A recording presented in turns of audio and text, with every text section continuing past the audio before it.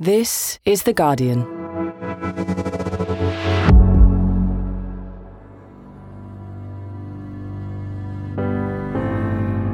Today, it's a condition that 2 million people across the UK are suffering with. So why are people with long COVID struggling to be believed?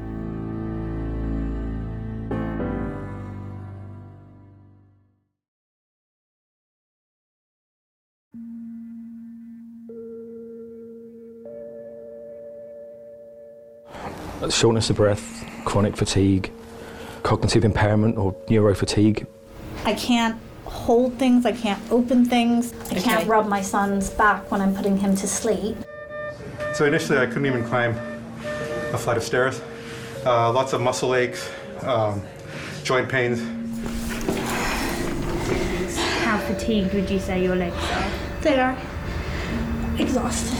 It's actually really upsetting. If you've had COVID, you'll probably remember how it feels to be unfathomably tired, struggling for breath, to lose your sense of taste or smell. Those experiences can be scary, but for most of us, they pass within a week or two. For the 2 million people in this country with long COVID, however, the symptoms are still going on, months or even years later. It's depressing, is really what it is.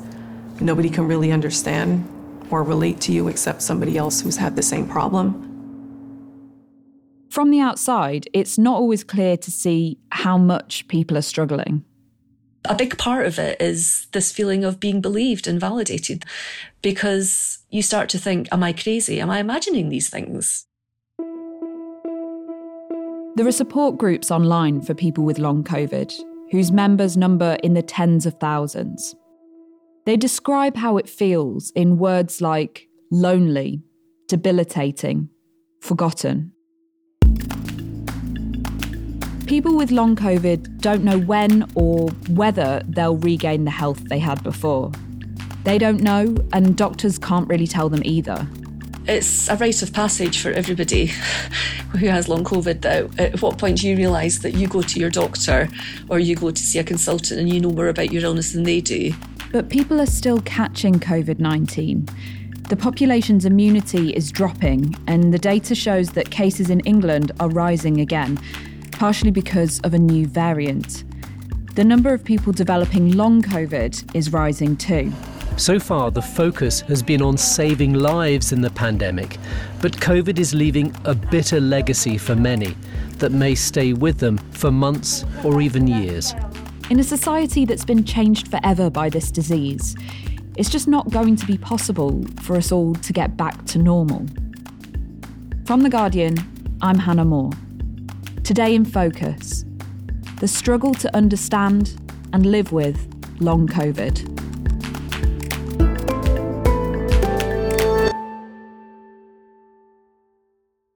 So my name is Leslie McNiven. I'm 54 years old and feeling considerably older. I'm based up in Edinburgh. Tell me, how are you feeling today? I had a really good day yesterday. And so today, it kind of is a bit of a roller coaster. You tend to go in cycles. So today, I'm a little bit more brain fogged and a little bit more careful when I'm speaking to try and make sure that I'm making sense. But I'm really happy to be doing something purposeful. Thanks so much for speaking to me, Leslie. When was it that you caught COVID? So I first came down with symptoms of COVID on the 17th of March, which was days before the UK went into lockdown, and thought, fine, I'll get this out the way. It'll be a couple of weeks of not feeling so great, and then I can help out other people because I'll be immune because I've had it and got over it. And sadly, life didn't pan out quite as straightforwardly as I'd hoped. Right, so that was over 2 years ago. When did you realise that you weren't getting better in the way that you expected to? So I think it was around June. So, things that I would have previously done quite happily, like public speaking, I remember being quite exhausting. And it's weird. Your body just doesn't seem to respond the way you expect it to. And you have these weird tremors and aches and pains, and You know, it's not simply just feeling a bit tired, which unfortunately fatigue can sound that way. It's much more about your body is just telling you, I can't do this. And you're saying to your body, can you please get me up to get a glass of water? And your body's saying, no, I really don't want to do that. Have you been getting any treatment for COVID? Resting for me is the main treatment. So what I've learned is what depletes my energy and what renews my energy. The physical symptoms, what kinds of tasks were they stopping you from doing? I mean, were you quite physically active before you got COVID? I was pretty active for my age. I'm pretty fit. Loved to be doing things with my active children. I definitely don't feel that now. The kind of things that I'm not able to do now are drive for a distance without feeling extremely tired, to walk up any kind of incline, to stand for even more than 30 seconds. I can start to feel my heart rate changing. Thank goodness for me personally that a lot of the brain fog has eased over the 2-year period when I've been trying different things to try and get my brain back in gear, because as a writer and avid reader, not being able to focus and do that in the way I had prior to COVID was really frustrating. So I started doing creative writing and reading poetry as a way to try and get back into things in a more manageable way. It's very much felt like long COVID was an invisible second pandemic, and we are trying to wave at the people who can help and throwing out distress signals and hoping someone will come and rescue us. And it feels sometimes as if we're bobbing about in the water wearing a life jacket, and we can see a boat coming towards us, and then it turns round and it sails off in the opposite direction again. And therefore being able to just, I suppose, channel some of the emotions can help us to make sense of what's happening to us.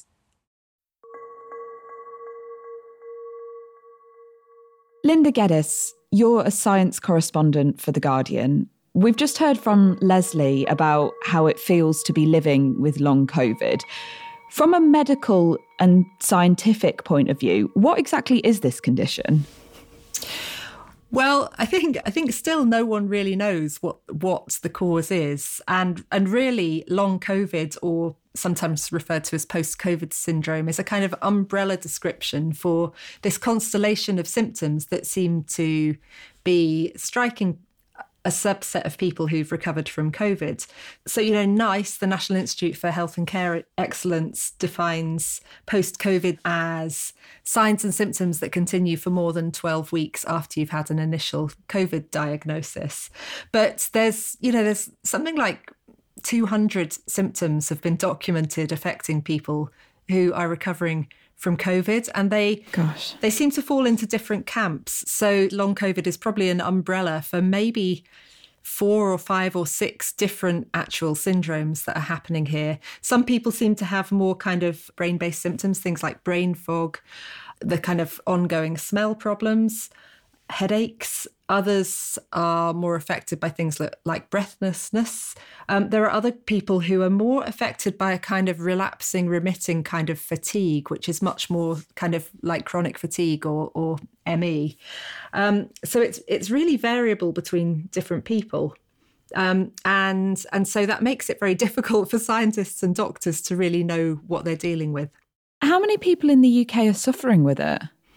Well, the latest figures from the Office for National Statistics suggest that there's about 2 million people in the UK, which is roughly 3% of the population, who reported that they were still experiencing COVID symptoms for more than 4 weeks after they first got COVID, which is the highest figure since the official surveys began.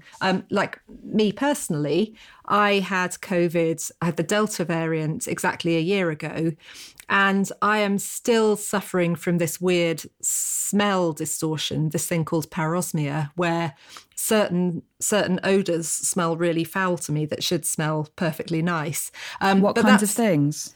Things like laundry detergent and perfumes.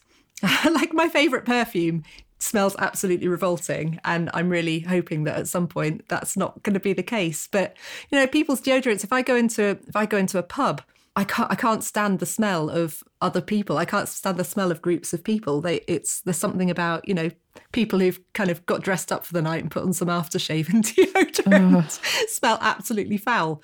But I wouldn't necessarily define myself as having long COVID. But, then there are obviously quite a lot of people who are experiencing debilitating symptoms, which are just going on and on and on.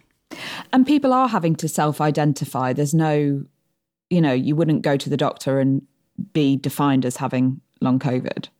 Well, yeah, so the doctor will define you as having long COVID or post-COVID syndrome if you've been experiencing symptoms for more than 3 months. But it's still a very kind of woolly definition, and that makes it really difficult. And the other thing is that, although it's 2 million people at the moment, quite a lot of people are still getting COVID, and a proportion of them are going to develop long COVID. So we still don't know how many people ultimately are going to be affected by this. How does that break down across the population? Are there some groups of people who are more likely than others to develop long COVID? There are. It tends to be people of working age mostly. They're more likely to be women. The kind of average age where it strikes is between about 35 and 69.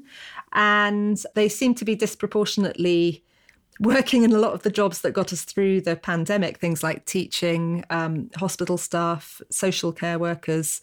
And on average, there's more of these people living in the most deprived parts of the country. There are also children affected. But yeah, it strikes people across the spectrum. Are there any theories about why women would be more affected?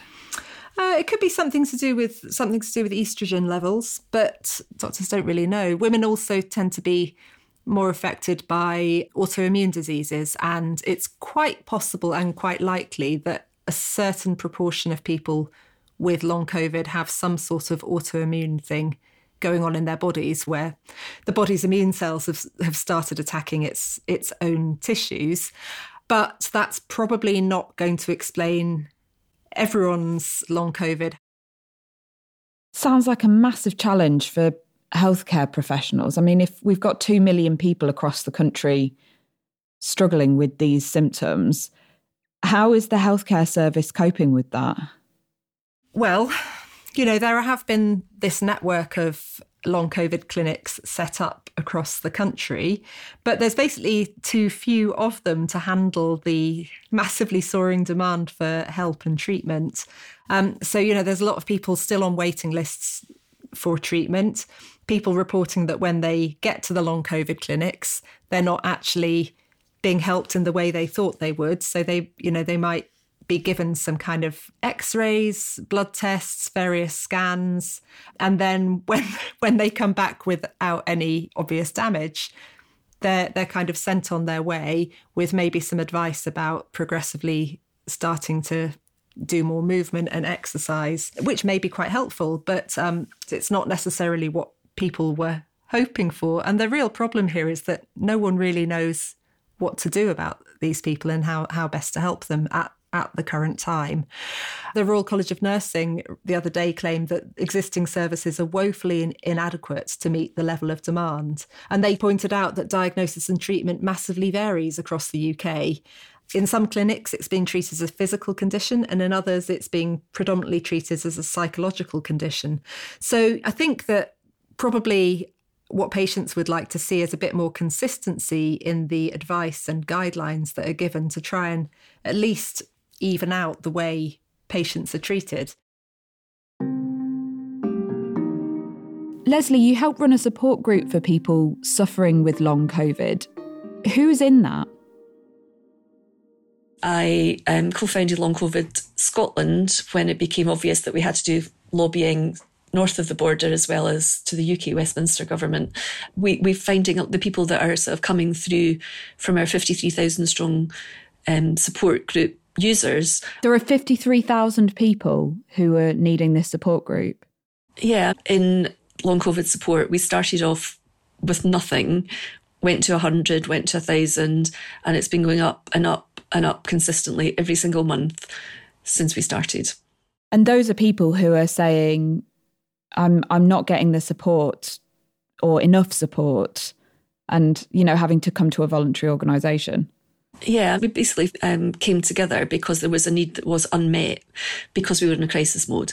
And that need is still not being met by the authorities. And it's been described by one of my colleagues as sort of interior design when the fabric of the building is such that it's actually been condemned. And what we are really keen is that we get to the root causes where we can.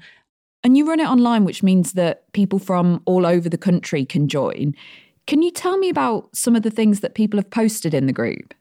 Sure. I mean, an almost universal thing you see from people is just gratitude and relief and, tears that, oh my goodness, I didn't realise it wasn't just me. I've seen in the group maybe 6 months ago, people who had been ill since the first wave and have only just discovered the group and realised that all the issues they've had are actually a condition called long COVID, and there is something that they can maybe do to help themselves. But also dealing with a condition that you don't understand, that at its worst, people don't believe is actually real. And that level of gaslighting and discrimination and stigma that people have experienced has been an incredibly hurtful part of this experience. So people are being made to feel that the condition that they're living through isn't real.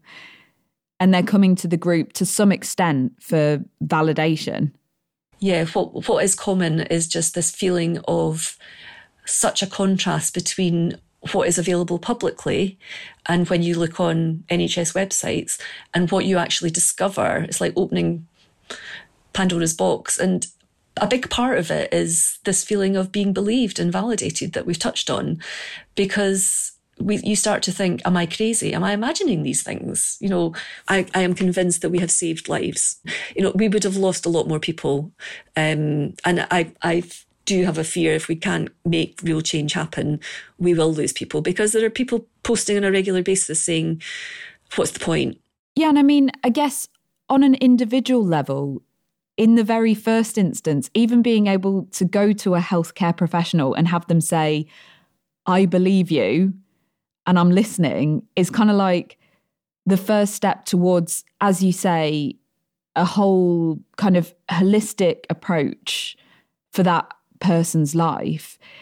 And in terms of their being able to try and live a so-called normal life, this condition must be having a big impact on some people's ability to work as well. Unfortunately, it feels as though the push to get us back into the office and media articles saying, rebellious workers are being difficult about coming back to the office.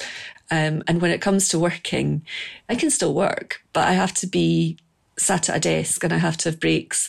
And I think that's a bit of a barrier to people going back to work as they were before COVID, because we know that we have ups and downs and we're not consistent.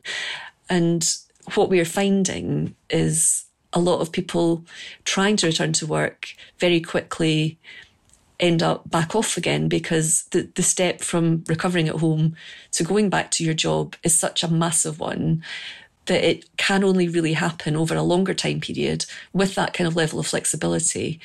And workplaces aren't necessarily geared up for that, particularly if there's this mindset of getting people back into the 9 to 5 and into the office and so forth. That doesn't help. Leslie, we probably all know at least one person who has long COVID, and the symptoms might not be from the outside very clear. What should we understand? What advice would you give us all on how to support somebody in our own lives who's living with this condition? I think that's a really excellent question, because I think it's recognising in the first instance that what you see is only a very small tip of the iceberg and there's a lot happening under the surface.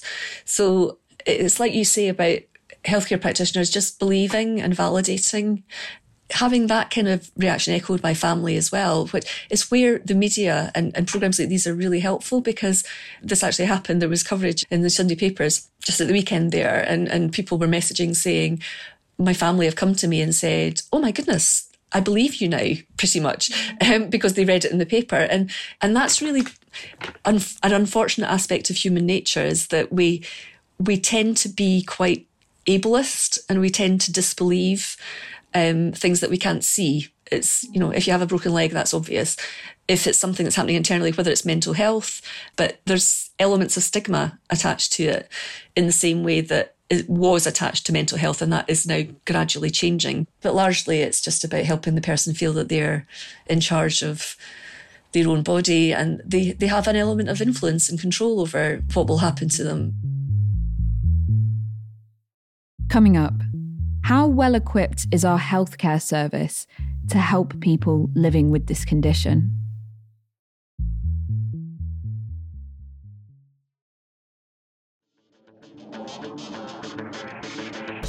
Hello, this is Max Rushton from The Guardian Football Weekly. I hope you're enjoying your other Guardian pod. And look, you've read 58 articles now and you're still not contributing. So why not come to our live tour? We're in Leeds on the 13th of June, Birmingham on the 15th, Manchester on the 19th, Glasgow on the 13th of July. The panellists are brilliant. Me and Barry are getting away with it, but they're really fun occasions and we'd love you to come. Few tickets remaining for some, lots of tickets remaining for others, no tickets remaining for others. Don't know why, that's just we're popular in Dublin and not in Birmingham. But please come along, myticket.co.uk. You can get your tickets at myticket.co.uk.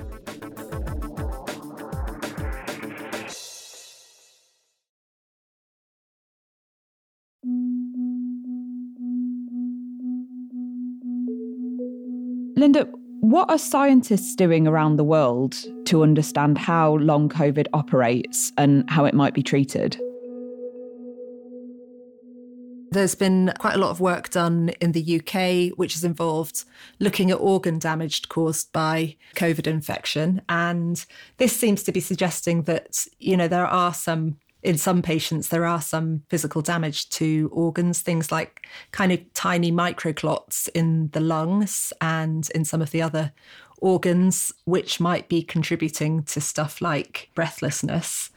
There's also quite a lot of research looking at autoimmunity. There's a possibility that either the virus is leaving something behind on some of our cells, which is causing the immune system to attack those tissues, or there may even be bits of virus kind of lurking about in certain places in the body that the immune system is less able to get into. And it's possible that that is causing kind of persistent inflammation, which is contributing to people's symptoms. But I think it's going to take years to really understand what's going on. Are you less likely to develop long COVID if you've been vaccinated? Yes, you are, but it's not 100% protection. And there is some indication that if you have already got long COVID and you then get vaccinated, that does seem to help in some people. And maybe if there is some sort of residual virus loitering somewhere in the body, that vaccination might provide a kind of a push to the immune system to sort itself out and clear that infection. But then there seem to be other people who have long COVID who get vaccinated and it doesn't help, or in a few cases seems to make it a little bit worse. But on the whole, vaccination seems to be a good approach to definitely prevent it and maybe help treat it as well. The NHS obviously recognises long COVID as a serious problem, but it sounds like the resources aren't there for everybody who needs help with the symptoms of it. What would an effective healthcare system be to deal with the effects of long COVID across the country? Some of the more successful clinics are ones where they have got experts from multiple disciplines all working together. So, you might have someone who's an expert in lungs, also a cardiology person who knows all about the heart, people who know about autoimmune disease, all working together in the same place alongside physiotherapists and nurses and so on. But, all those people are really busy trying to treat the backlog of patients who've become ill with other conditions over the past 2 years. And people are leaving the NHS because it's just been such hard work. And so I think what patients are crying out for is more kind of support and advice about what they can do to manage their condition. What we're talking about is a public health crisis, one that's not very well understood and that could last for years to come. What is the government doing to help? Yeah, I mean, there is some work going on to try and deal with this. It's not like the government's completely dismissing it and saying we're not going to do anything.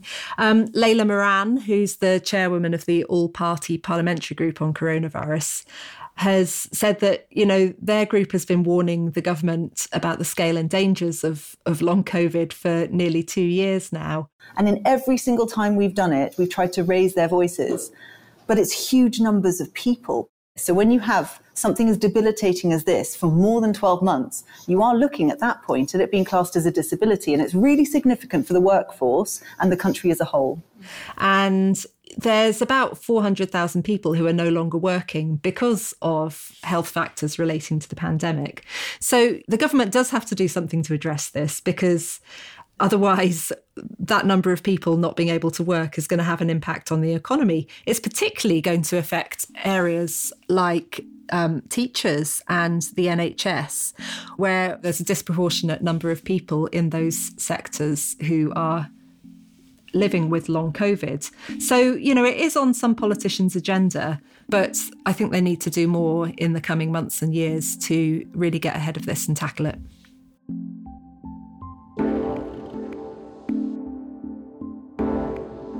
Thank you to Linda Geddes. You can read her latest piece about the new variants and subvariants of COVID at theguardian.com. Thanks also to Leslie McNiven. If you're interested in joining the support group that Leslie helps run for people with long COVID, go to longcovid.org or search for Long COVID Support on Twitter or Facebook. This episode was produced by Tom Glasser and sound designed by Axel Kakoutié. The executive producers are Phil Maynard and Elizabeth Cassin. We'll be back tomorrow.